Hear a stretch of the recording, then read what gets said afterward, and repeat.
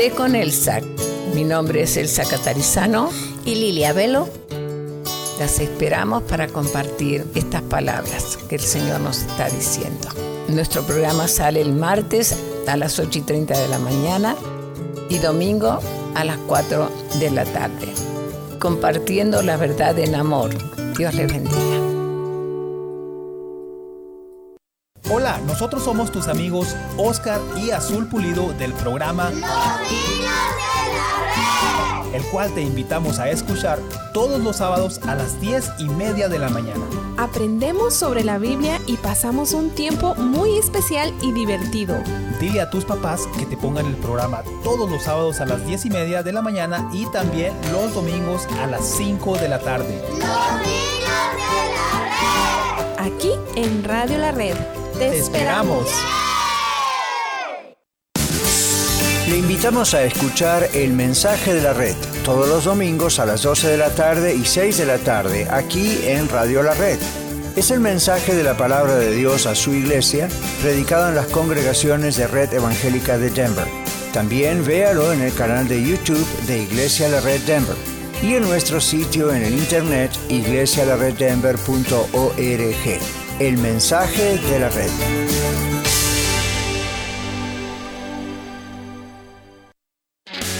Adolescente, ¿no eres parte de una congregación? ¿Quieres conocer más adolescentes y aprender qué es lo que creen? Acompáñanos todos los viernes a las 6:30 de la tarde en persona en el 13231 East Mississippi Avenue y a través de Zoom. Llama para más información al 720-325-7282 o escríbenos a iglesialareddenver.org. ¡Te esperamos! Red Evangélica de Denver, Iglesia La Red.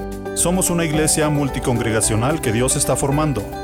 Nos reunimos durante los servicios de fin de semana para adorar a Dios y estudiar su palabra. Si usted aún no pertenece a una iglesia local, sería un honor conocerle. En Denver nos reunimos todos los domingos a las 6 de la tarde en el 5001 de Umatilla Street. Para más información, visítenos en el internet a iglesialareddenver.org. iglesialareddenver.org. ¡Le esperamos! La Prensa de Colorado, un periódico 100% en español, con principios, valores y enfocado en la comunidad. Busca nuestra publicación todos los viernes, con publicaciones para la familia, actualizaciones sobre nuestro estado y país, deportes, columnas edificantes para nuestra comunidad y mucho más. Ya en su nueva dirección, 965 Platte River Boulevard, en la unidad I, Brighton, Colorado. Para más información, llámenos al 303-287-4105. 303-287-4105. Y en laprensadecolorado.com. La Prensa de Colorado, 100% en español, con principios, valores y enfocado en la comunidad. La Prensa de Colorado.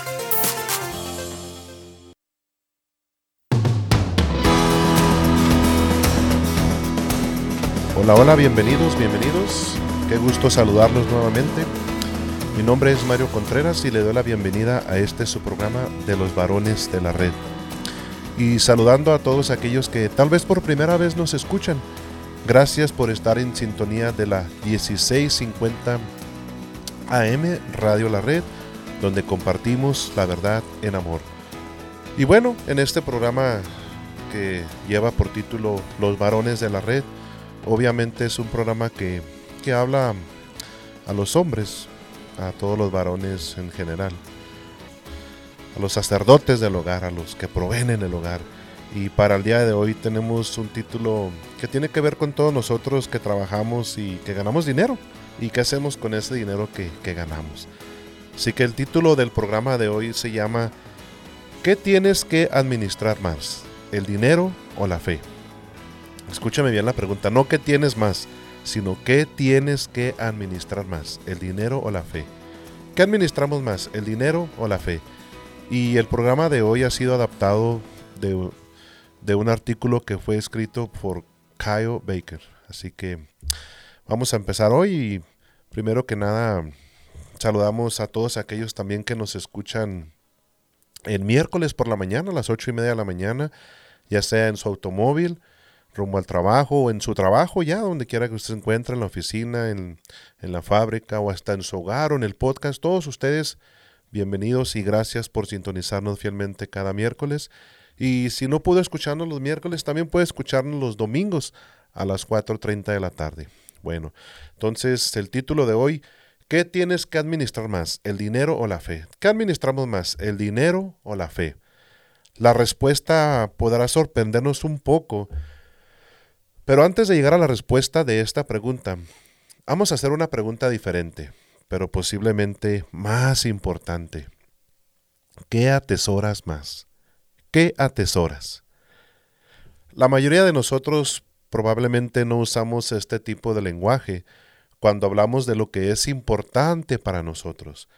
Hablamos de lo que nos hace, de lo que nos apasiona, de lo que deseamos o anhelamos, o simplemente usamos la palabra amor. Casi nadie dice, ¿qué atesoras más? ¿O qué es lo que atesoras? Que ahí siempre preguntamos, ¿qué es lo que más amas? ¿Qué es lo que más te gusta hacer, verdad? Así que ya no usamos mucho la palabra tesoro. Por eso la pregunta era, ¿qué atesoras? Pero no usamos mucho esa palabra ya.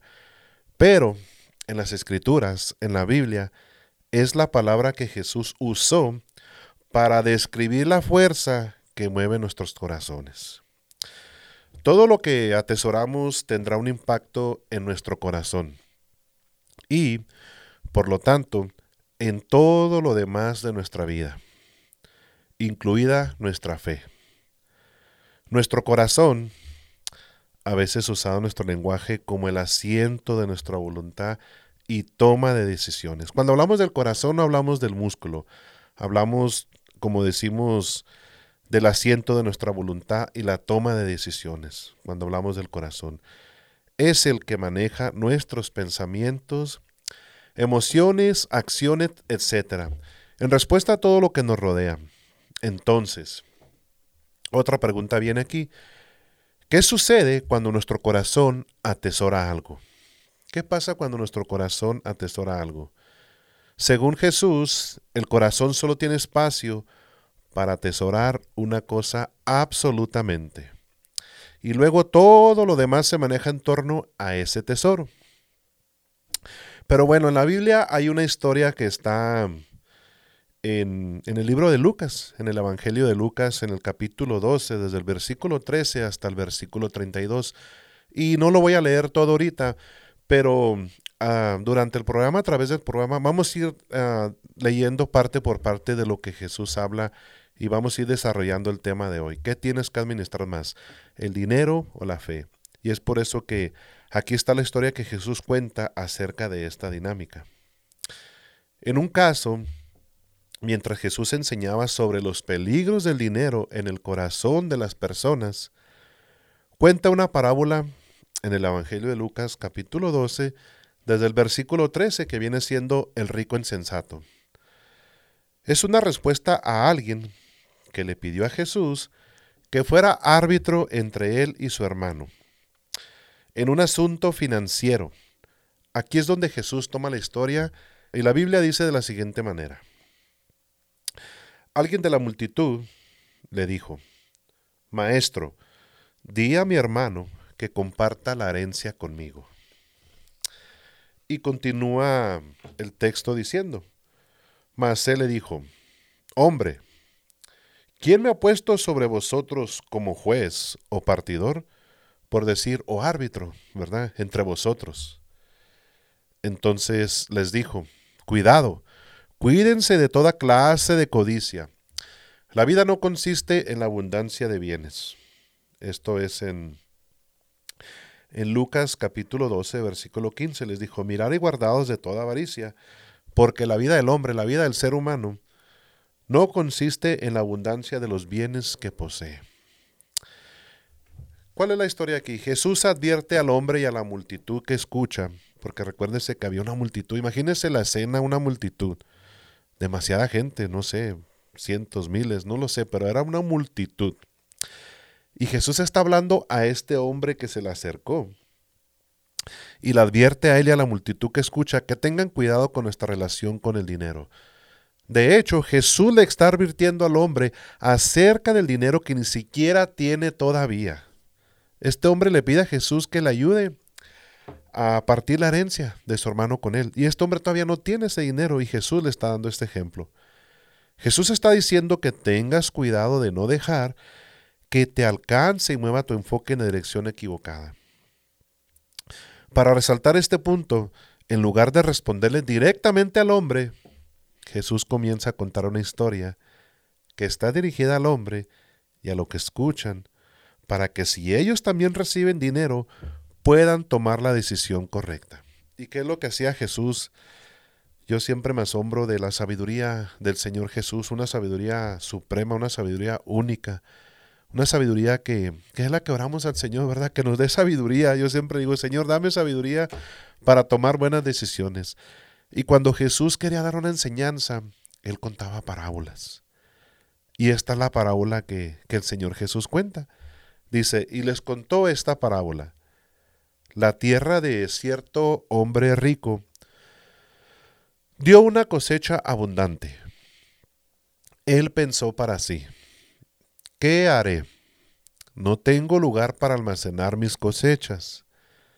Este es un buen problema para tener. La cosecha fue abundante, por lo que el hombre de la historia tiene algunas opciones. ¿Cuáles eran las opciones que tenía? Si tenía una cosecha abundante, si tenía muchos bienes, pues tenía opciones, ¿verdad? ¿Y cuáles eran las opciones que tenía? Vender la mayor parte, dar una parte o quedarse con todo. Si sabemos la historia, elige la última, que es por desgracia la decisión equivocada. ¿Qué es lo que tomó este hombre la decisión? Quedarse con todo, ¿verdad? Entonces él dijo, y esto es lo que dijo el hombre al haber tomado la decisión de quedarse con todo. Esto es lo que haré, esto es lo que voy a hacer, dijo él. Todo pensando en él. Derribaré mis graneros, primer mí, y construiré otros más grandes, y ahí almacenaré mi excedente de grano, todo lo que tengo de más, y diré a mí mismo, como si por él hubiera logrado las cosas que más adelante vamos a ver el ejemplo. Y dice él mismo, tienes mucho grano almacenado durante muchos años, toma la vida con calma, come, bebe y diviértate. ¿Y cuál es el énfasis aquí? ¿Cuál es lo que resalta más en la historia del rico insensato? El énfasis aquí es el mío, mío, mío. El hombre de la parábola se enfoca en lo que cree que es suyo. Lo que cree él tiene el poder de controlar. Él creía que iba a hacer lo que él quisiera. Él cree que los recursos son todos suyos para hacer lo que quiera, por lo que administra todo lo demás a su alrededor. Planea construir graneros nuevos y más grandes. Tendrá una nueva perspectiva sobre la agricultura debido a su excedente. Y su trabajo se convertirá en más tiempo libre. Su corazón ha comenzado a gestionar todos los detalles de una vida futura que cree que tendrá lugar. ¿Qué era lo que decía él? Derribaré mis graneros, edificaré mayores, guardaré todos mis frutos y mis bienes. Y diré a mi alma, todavía dice él así, alma, como dice aquí diciéndose a sí mismo, ¿verdad? Muchos bienes tienes guardados para muchos años, repósate, come, bebe. Pero más adelante vamos a ver lo que le dijo el Señor Jesús al escuchar lo que el hombre decía. Pero bueno, es tiempo de irnos a nuestra primera pausa, así que lo invito a que continúe con nosotros aquí en su programa de los varones de la red. Volvemos enseguida.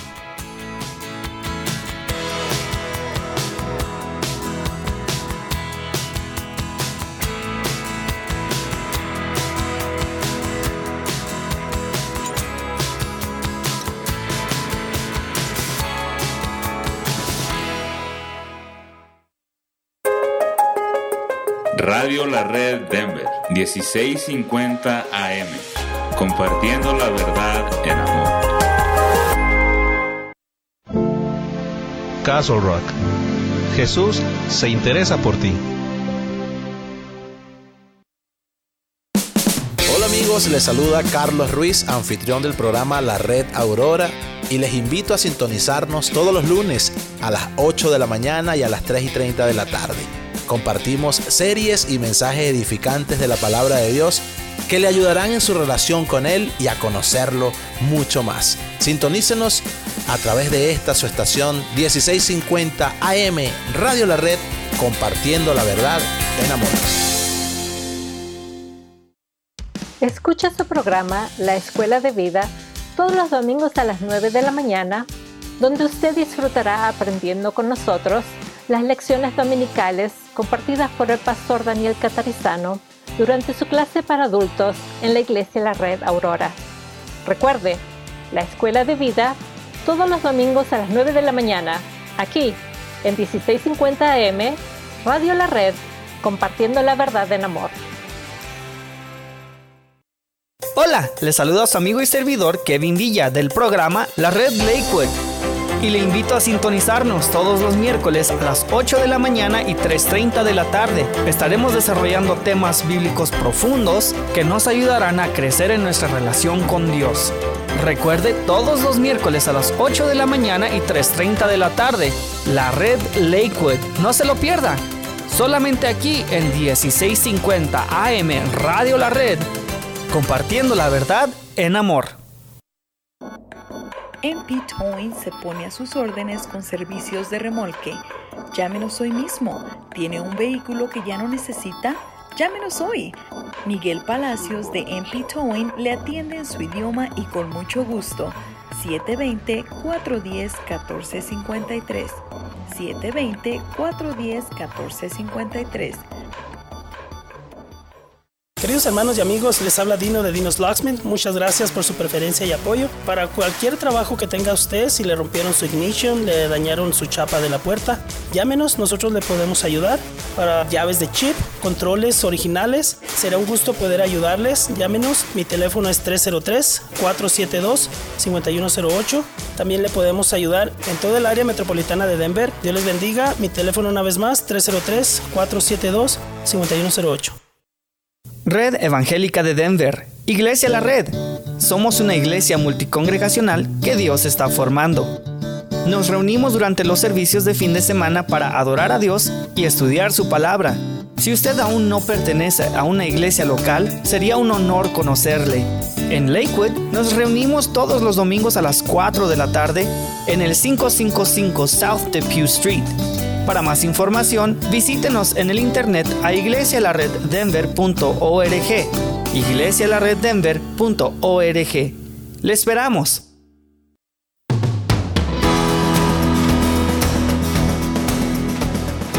Estamos de regreso nuevamente aquí en su programa de los varones de la red. Gracias por continuar con nosotros aquí en la 1650 AM Radio La Red, donde compartimos la verdad en amor. Y el día de hoy estamos hablando sobre este tema que hemos titulado ¿qué tienes que administrar más? ¿El dinero o la fe? Y leíamos en la palabra de Dios en la Biblia la historia del rico insensato, donde todo lo que él estaba haciendo refiriéndose a él mismo, el mío, el yo. Y terminábamos cuando decía él, y diré a mi alma, muchos bienes tienes guardados para muchos años, repósate, come, bebe, regocíjate.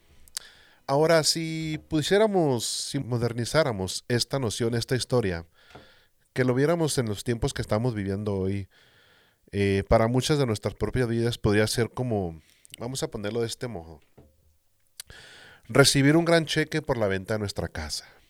Ahí recibe dinero. Un aumento de sueldo debido a un nuevo trabajo o promoción, o una herencia de un miembro de la familia, o tenemos algo que nos llega dinero, ¿verdad? Por lo que decidimos actualizar. Entonces, ¿qué haremos? Diríamos nosotros. ¿Conseguiremos una casa más grande? ¿O compraremos un auto más bonito? ¿Haremos ese viaje que hemos propuesto durante años, que siempre hemos anhelado? ¿Cambiaremos la forma en que vivimos y comeremos mejor o conseguiremos algunas de las cosas bonitas que antes no podíamos pagar? Nuestra vida sería diferente, ¿verdad? Claro que sí, seguro, mejor. Podríamos decirlo de esta manera. Siempre estamos tratando de administrar nuestro camino hacia una vida mejor. Siempre estamos anhelando, deseando lo mejor.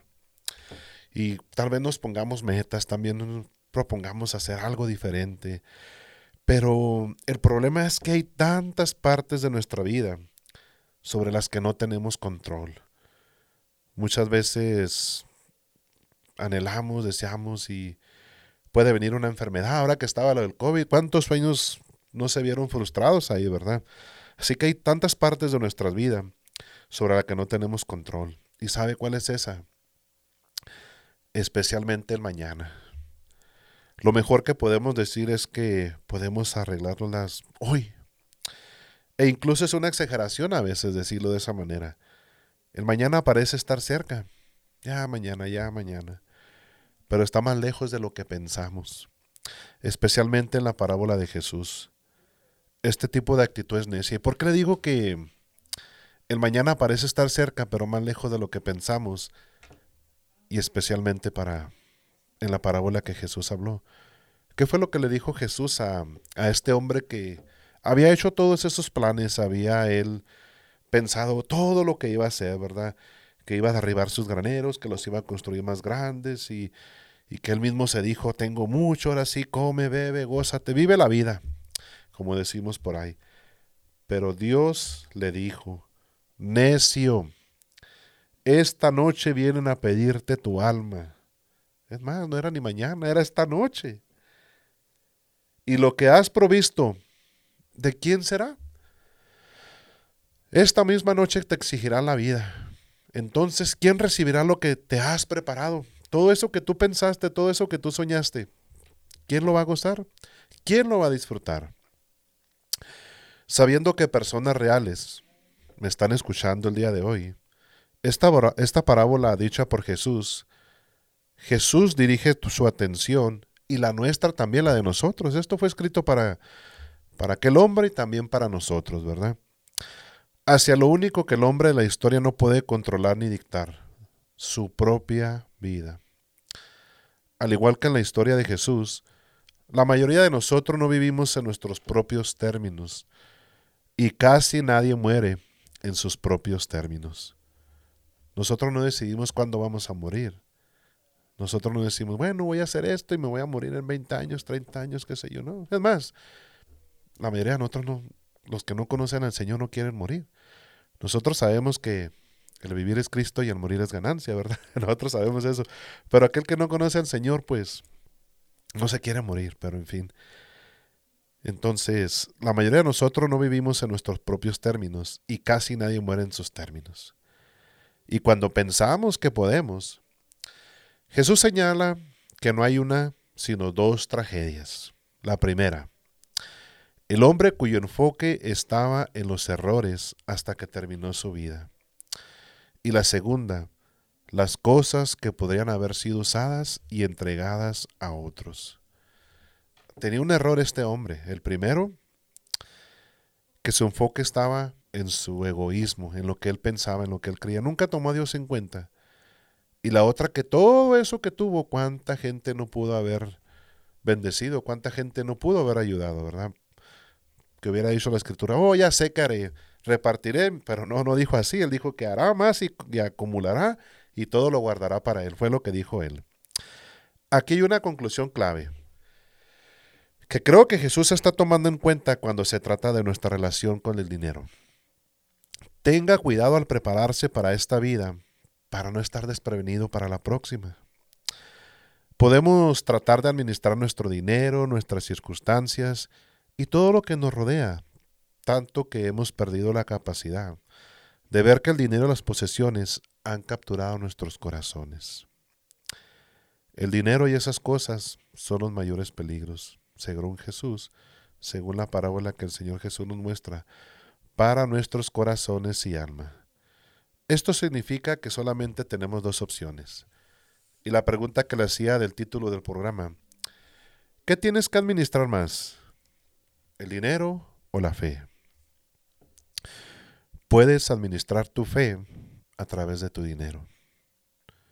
Lo que tú crees, lo que el Señor te guía, lo que el Señor te esté ordenando, lo que el Espíritu Santo te esté guiando, tú puedes administrar tu fe a través de tu dinero. Puedes administrar tu dinero a través de tu fe. Una vez escuché que El dinero no es nuestro amo, no es nuestro Señor. Nosotros decidimos lo que hacemos con el dinero. Y cuando conocemos al Señor Jesucristo y somos guiados por el Espíritu Santo, sé que vamos a tomar buenas decisiones. Vamos a pensar en el necesitado. Vamos a pensar en aquel que tiene necesidad. Hagamos una dolorosa admisión de observación basada en lo que Jesús acaba de decir. El dinero puede ayudarte a pasar más tiempo en la vida, pero no puede dar más tiempo a tu vida. Cualquiera que en cualquier momento, a cualquier edad, puede ganar más dinero, pero adivinen lo que nadie puede hacer en ningún momento, de ninguna manera. Tiempo. Usted podrá ganar todo el dinero que quiera, podrá acumular todo lo que usted quiera e imaginarse que eso le dará felicidad, y que usted puede acumular y usted puede guardar para vivir la vida que usted quiere vivir, pensando en que usted tiene decisión sobre su vida. Pero el tiempo no lo tenemos nosotros, solo está en Dios. No estamos a cargo de ello, del tiempo. Nosotros no lo hacemos, se nos da. Dice la palabra de Dios que nuevas son sus misericordias cada día, ¿verdad? Cada día es un día nuevo, y cada día que despertamos, que amanecemos, que estamos en nuestro auto preparándonos para ir al trabajo, es tiempo que se nos da. ¿Y qué hacemos con ese tiempo, verdad? Entonces el tiempo nosotros no lo hacemos, el tiempo se nos da. Y así es como Jesús establece la conexión entre el tiempo, el dinero y nuestra fe. ¿Qué dice el Señor Jesús en su palabra también? Miren cómo crecen las flores silvestres, no trabajan ni hilan. Pero os digo que ni Salomón con todo su esplendor se vistió como una de ellas. Si así viste Dios la hierba del campo, que hoy está aquí y mañana es arrojada al fuego, ¿cuánto más os vestirá vosotros, hombres de poca fe? Porque todas estas cosas, todo lo que necesitamos, nuestro Padre sabe que tenéis necesidad. Mas buscad su reino, y estas cosas os serán añadidas. Ahora usted podrá decir, ok, me voy a proponer buscar al Señor para que me dé el auto que quiero, para que me dé la casa que quiero. No. Esto no funciona así. De la moda que funciona esto es que amemos al Señor, amemos su palabra. El primer mandamiento, el grande mandamiento, amarás al Señor con todo tu corazón, con todo tu ser y con toda tu alma. Buscar el reino. ¿Cuál es el reino de Dios? Lo máximo, la santidad. Vamos a buscar eso. Esto es lo que debemos hacer con nuestro tiempo y fe. Debemos administrar nuestro dinero y nuestras cosas a través de nuestra fe.